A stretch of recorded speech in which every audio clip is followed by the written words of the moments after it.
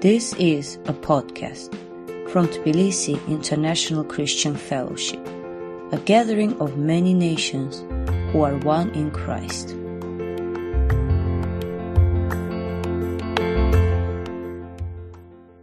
And we, on this beautiful Palm Sunday, a week before we celebrate the resurrection of Jesus on Easter Sunday, we get to turn to the Holy Gospel of St. Luke this afternoon. We're turning not, as you might expect, to the account of Jesus' triumphal entry in Luke chapter 19, but to something preceding that in Luke chapter 18 on Jesus' journey to Jerusalem. We're turning to the parable of the Pharisee and the tax collector in Luke chapter 18, verses 9 to 14. And you can turn in your Bibles, and it will be on the screen behind me as well. Let's listen to the living word of God together. To some who were confident of their own righteousness and looked down on everyone else, Jesus told this parable. Two men went up to the temple to pray. One a Pharisee and the other a tax collector. The Pharisee stood by himself and prayed, "God, I thank you that I'm not like other people, robbers, evildoers, adulterers, or even like this tax collector. I fast twice a week and give a tenth of all I get." But the tax collector stood at a distance. He would not even look up to heaven, but beat his breast and said, "God, have mercy on me, a sinner." I tell you that this man, rather than the other, went home justified before God. For all those who exalt themselves will be humbled, and those who humble themselves will be exalted. Our Lord Jesus told many shocking and disturbing parables. But of all the stories he told, I don't think any really is as shocking and disturbing as this parable of the Pharisee and the tax collector. And Luke doesn't tell us, but I imagine that when Jesus finished telling this story, there was a stunned silence among the disciples and the crowd. Because as far as everyone else was concerned, the rabbi had made a terrible mistake. Because the wrong man in the story goes home with God's approval. Every single Jew at the time of Jesus, including his own disciples traveling with him to Jerusalem, they would have assumed without question that if God approved of anyone, it was the Pharisee. The Pharisees were a reform movement in Judaism that arose around the 2nd century before Christ. And by the time of Jesus, there were around 6,000 of them in Palestine. Bad things had happened to the nation, and Israel was groaning under Roman occupation and Roman oppression. And the Pharisees were convinced this was because of the sin of the people. They had forgotten God. They had neglected prayer and worship and obedience. And the Pharisees committed themselves to being the spearhead of national revival. They were God's commandos. And by their devotion to God and His law, they were going to lead the people back to their lost glory under God. So they could be God's people in God's land under God's blessing. Now, the corrupt temple leaders, the high priests, and that whole gang, they weren't so fond of the Pharisees, but to the ordinary working class Jewish farmers and fishermen, the Pharisees were national heroes. It took incredible time and effort to obey all of these commands of God. It was hard for ordinary people to do, but when you looked at the small group of Pharisees in your town or your village, you felt hope in your heart that there was yet a future for the people of God if there were men like this praying and seeking revival. If there were these men on fire for God, standing in the gap for the nation. And I must emphasize, the Pharisee in Jesus' parable is no hypocrite.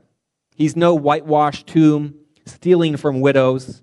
This guy is able to say with integrity, and notice Jesus does not challenge his honesty. This Pharisee can say before God, he's not like other people. He's not a robber. He's not an evildoer. He's not an adulterer. This is not a guy who's secretly looking at porn or cheating people on business deals. This guy keeps the law of God. Not only that, this Pharisee is a man who has gone far and beyond the law of God. You know, the Old Testament laws required fasting 1 day a year. On the Day of Atonement, the people of God were commanded to abstain from food.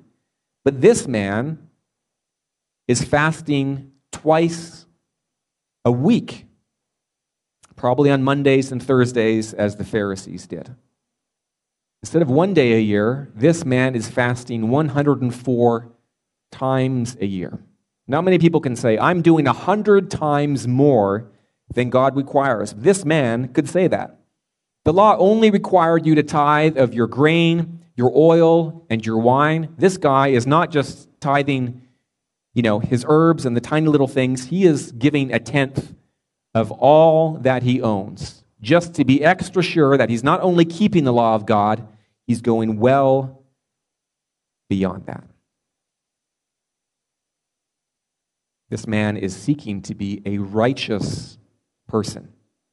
And to be a righteous man or woman in Jewish thinking meant that you were living and you were acting in right relationship to God, to society, to the entire creation. And by every standard the Jews possessed, this is a righteous man. So, there's our Pharisee.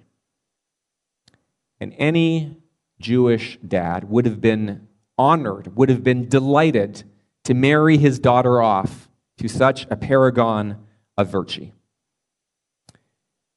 And he would have been horrified to learn that his daughter was sneaking out at night to date a tax collector instead. The worst person imaginable. Everyone in Jewish society hated the tax collectors, and for good reason. The Romans had a system of tax farming. So they would sell off the contract to collect tax in a certain region, and you would bid for it, and the highest bidder, say you offered 800,000 denarii, you would get the contract for that district. You had to give that money to Rome, that whatever you'd bid for, but anything above and beyond, you got to keep for yourself.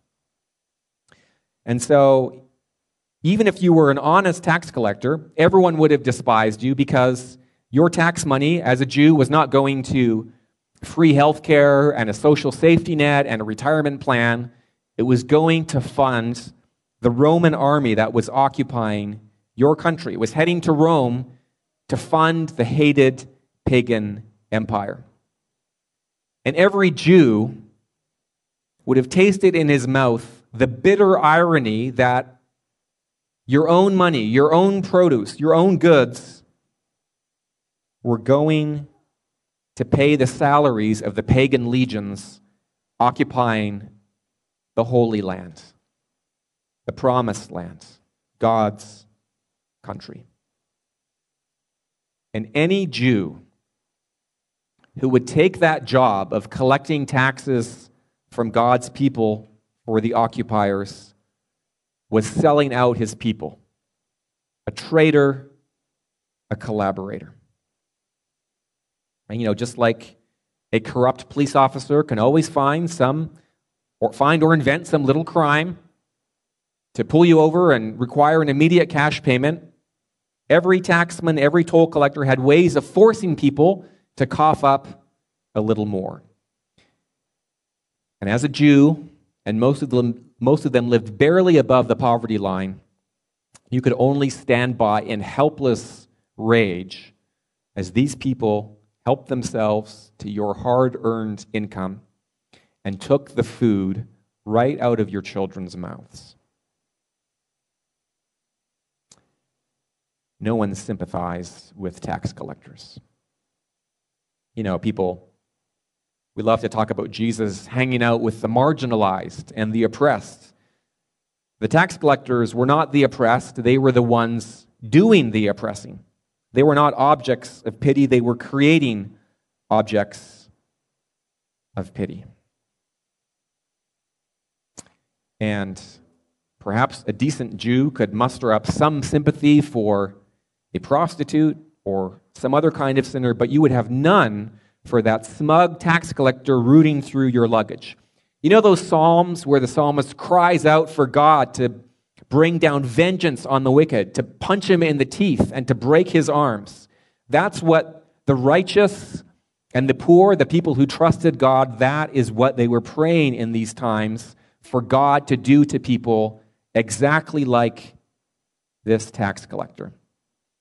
In fact, the crowds pressing around Jesus as he goes to Jerusalem have high hopes that this is God's liberating Messiah who's going to be the instrument of vengeance on the tax collectors and the Roman troops behind them. In Jewish tradition, tax collectors were so hated that they were classed along with murderers and robbers as the three kinds of people you were allowed to lie to, and it would not count as a sin. No one would accept alms or donations from a tax collector in his own office because you knew it was dirty money. And if a tax collector entered your front door, your entire house would be considered unclean. So everyone in the crowd listening to Jesus' story would have ground their teeth as Jesus introduced this tax collector, perhaps fresh from his toll booth, having the nerve to trot up the narrow streets up to the temple in Jerusalem and expect mercy from God. So when Jesus ends his little story by announcing that the person who walks home vindicated, justified, approved by God is the tax collector, it feels like a bucket of cold water right to the face. The Pharisee, this person who has done so much for God and so much for the nation, who sacrificed so much, is rejected. While this scumbag little tax collector that every Jew would have loved to drown in a bog somewhere, this guy is said to be upright before God.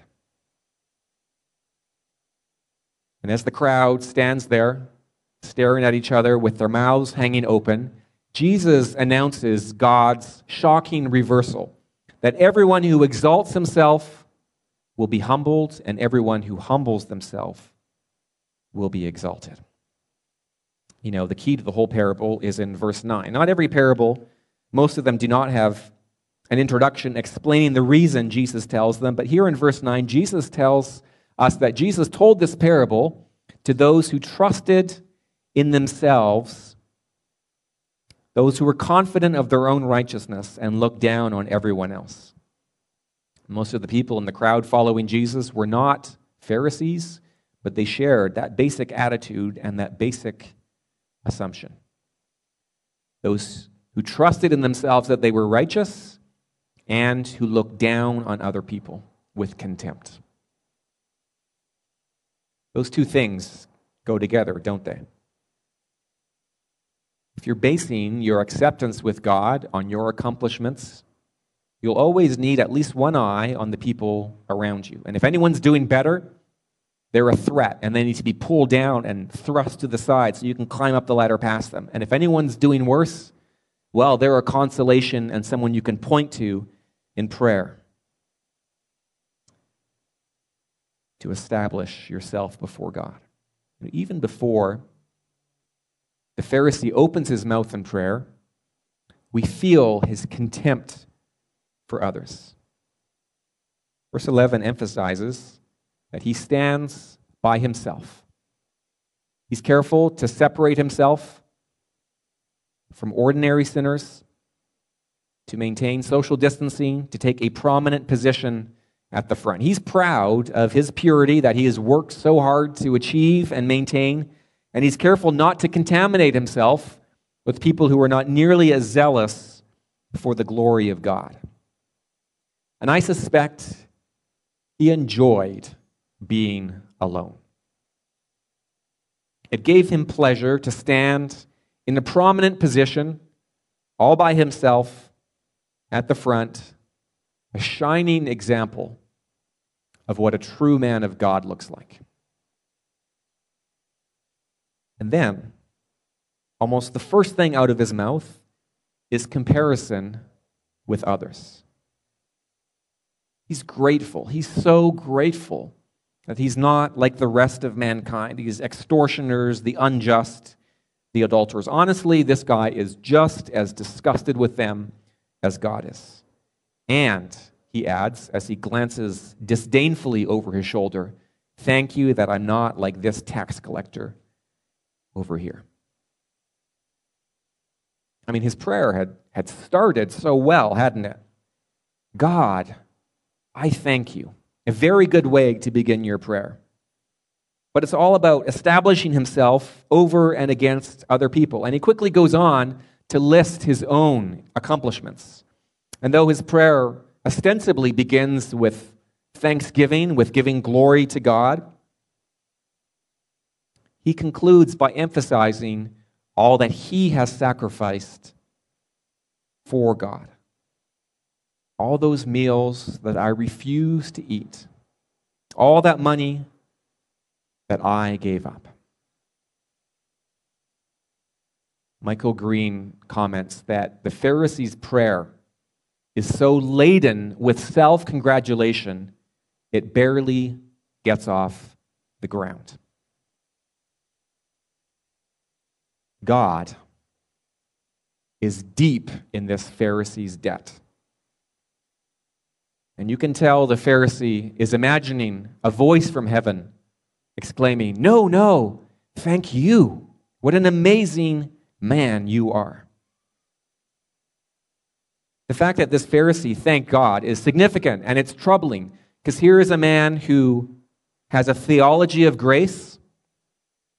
He has a vocabulary of grace,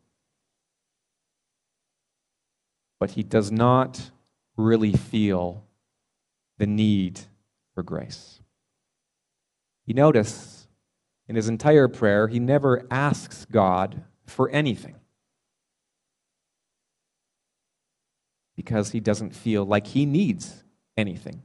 He's produced it all himself. He is completely self-sufficient without any need for some outside input from God. In fact, he's gone far beyond the law's requirement. He has a plentiful reserve of righteousness and justice. He's sitting pretty. And so this man trusts in himself that he's righteous, and he treats others with contempt.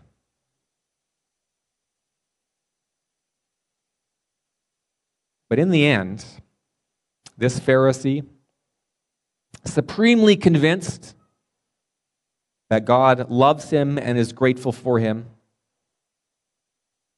nevertheless, he goes home condemned. Having exalted himself, he will be humbled by God. I think God rejects this man because for all his diligent keeping of the law of God, at heart, this is an idolater. His supreme love is for one person, himself. God may be the first word in his prayer, but he's quickly forgotten as this Pharisee is lost in the contemplation of his own goodness. He has gone up to Yahweh's temple to worship an idol, his own righteousness. And Jesus' judgment is that this Pharisee and everyone like him, all who exalt themselves, stand condemned. And they will all one day appear before God, where all their imagined righteousness, their justice, their noble deeds will be exposed for the self-serving fraud that they are. And those who refuse to humble themselves in this life, who cannot be honest before God, will be sent into everlasting shame and contempt under God's judgment. What about us this afternoon, listening to these words of Jesus? Are we sitting here in our comfortable chairs, very sure that we're upright before God, accepted by Him for what we've done, and feeling mild contempt for the people who don't have it together the way we do? The easiest place for a Pharisee to hide is in the church. In fact, that's where Pharisees receive admiration for their devotion to God, as they fast and they give far beyond what us ordinary Christians are able to do, and they're the ones who get asked to lead women's Bible studies or speak at retreats or serve as an elder, and often they're very successful because they're so driven. But as Jesus warned the Pharisees in Luke 16, you are those who justify yourselves before men, but God knows your hearts. For what is exalted among men is an abomination in the sight of God. You know, God loves you, and He wants you to experience the joy of sin forgiven. So let's bring our self-righteousness out into the light where we can destroy it together and have freedom before God. You know, self-righteousness is one of those sins that is very easy to detect in other people. We're primed to detect it in other people, and we're utterly deceived about its presence in ourselves. Let's ask ourselves a few diagnostic questions under the light of the Holy Spirit. Do I constantly compare myself to other people? Threatened by those who seem to be doing more for God, feeling contempt for those who do less? Do I get threatened? Do I get defensive when people criticize me and point out some flaw in my life? Do I feel resentful when God blesses less deserving people? And if you answer yes to those questions, it's a sign that you're trusting in your own righteousness. And we all do to some degree, trying to base your relationship with God off of your goodness. What that goodness might be is different for different people. We all have our own thing. Some depend on ministry success, a leadership position, theological knowledge, spiritual disciplines, financial giving. None of those things can pay for your sins on the day of judgment. And nothing could be more horrifying to imagine than standing before the burning holiness of God with nothing to cover you but the little scraps of your good deeds.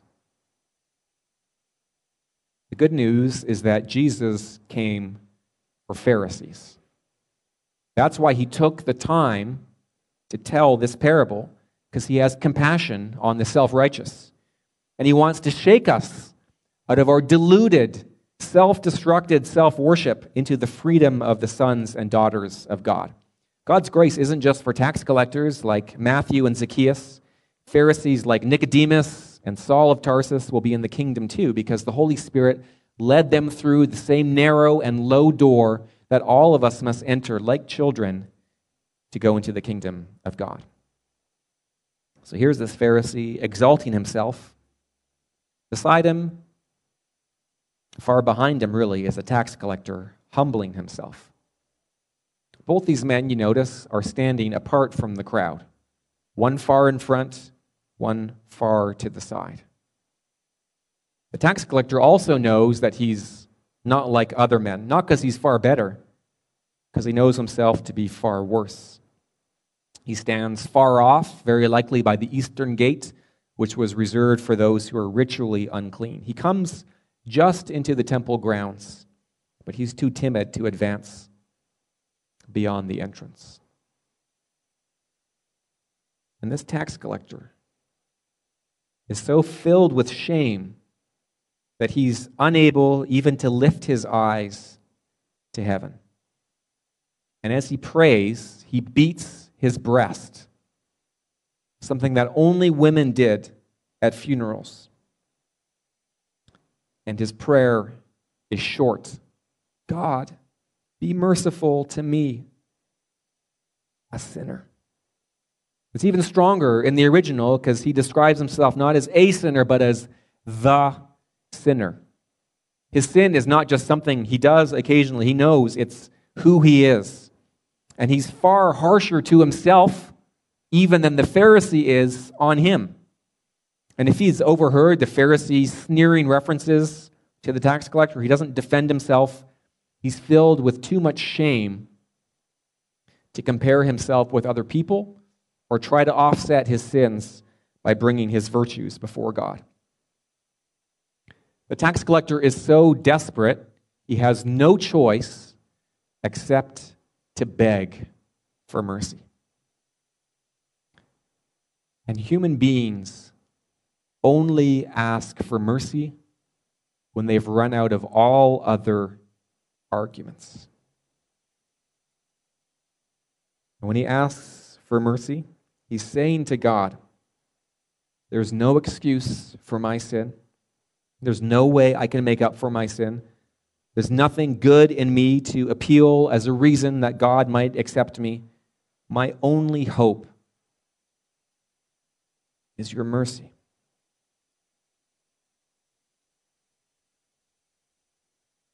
It never even occurred to the Pharisee to ask for mercy.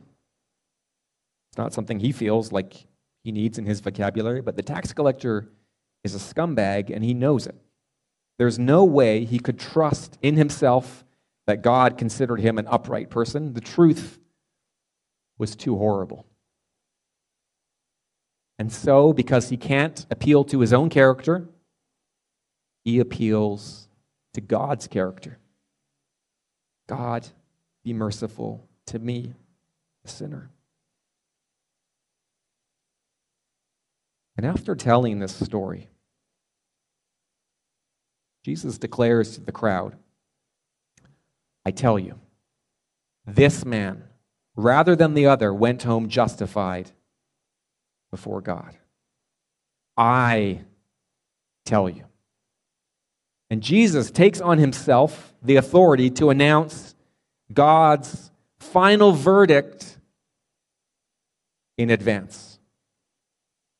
And the verdict is that this evil man goes home justified, vindicated, in a right relationship with God, with society, with creation. And this very justice that the Pharisee had toiled and sweated and fasted and sacrificed for all his life,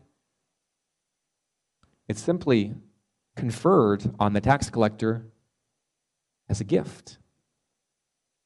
He's given the right to stand tall before God with his head held high as if no guilty deed had ever soiled his conscience. And notice, this happens before the tax collector makes any amends for his misdeeds.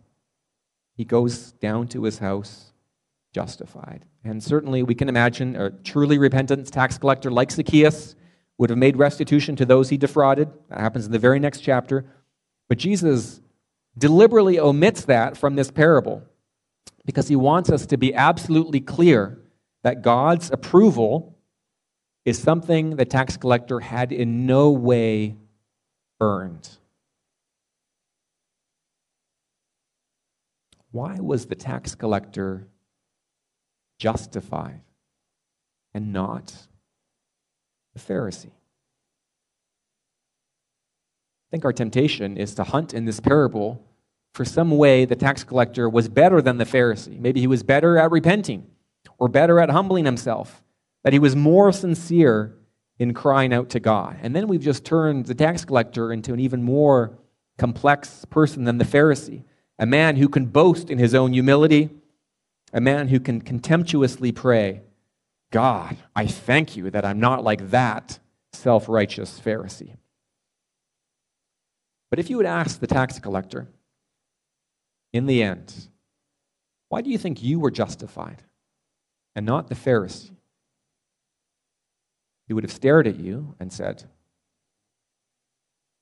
isn't it obvious? It was the mercy of God. That was the only difference. If the crowd was stunned, it's totally understandable. How can God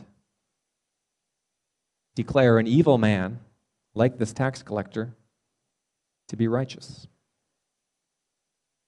The parable doesn't answer that question directly, but it contains some strong hints. These two men are praying not in their private homes, not in the synagogue. They're at the temple in Jerusalem. And people generally prayed at the temple twice a day at 9 o'clock in the morning and 3 o'clock in the afternoon as they gathered for the daily sacrifices. And almost certainly the Pharisee and the tax collector were among this crowd. In his book, Jesus Through Middle Eastern Eyes, Kenneth Bailey describes what would have happened. Each service began outside the sanctuary at the great high altar with the sacrifice for the sins of Israel of a lamb whose blood was sprinkled on the altar following a precise ritual. In the middle of the prayers, there would have been the sound of silver trumpets, the clanging of cymbals, and the reading of a psalm. The officiating priest would then enter the outer part of the sanctuary where he would offer incense and trim the lamps.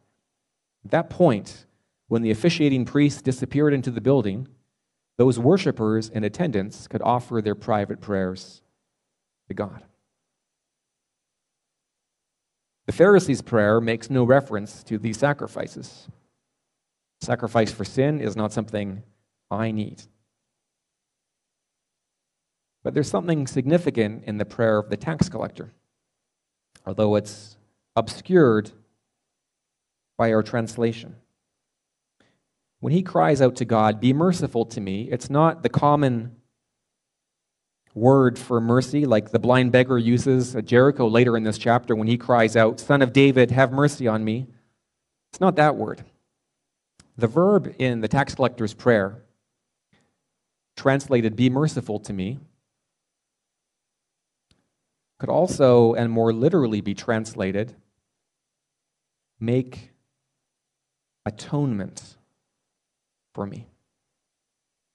The only other time this form of this verb occurs in the New Testament is Hebrews chapter 2, speaking of the high priest making atonement for the sins of the people. In other words, what the tax collector is literally praying as he stands in the temple courtyard with his eyes cast down, beating his breast, is this: God, may the sacrifice be effective on my behalf. I'm a sinner.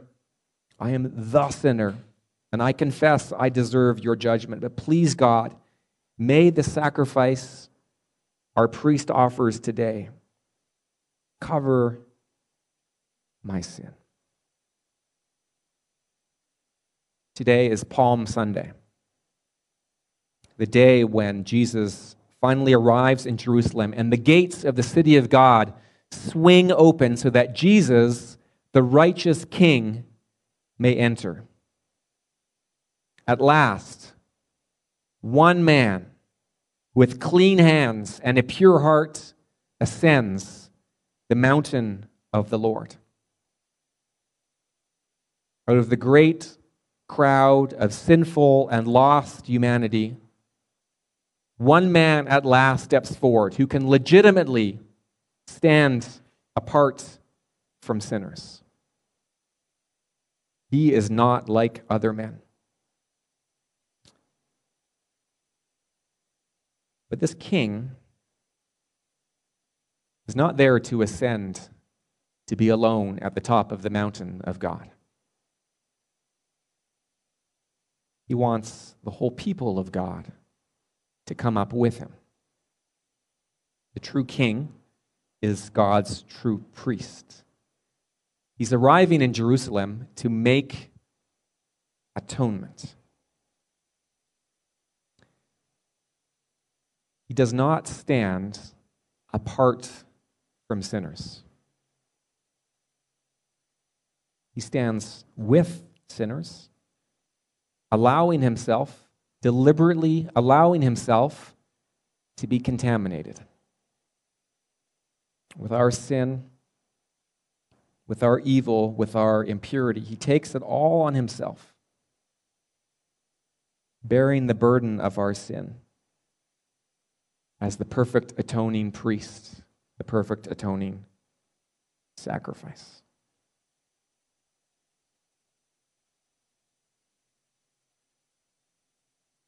And Jesus came to do that so that you and I would not have to stand far off, trembling on the threshold, beating our breast, too ashamed to lift up our eyes. Jesus came as our high priest so that we could draw near with boldness, not on the basis of our righteous deeds, but on his spotless purity.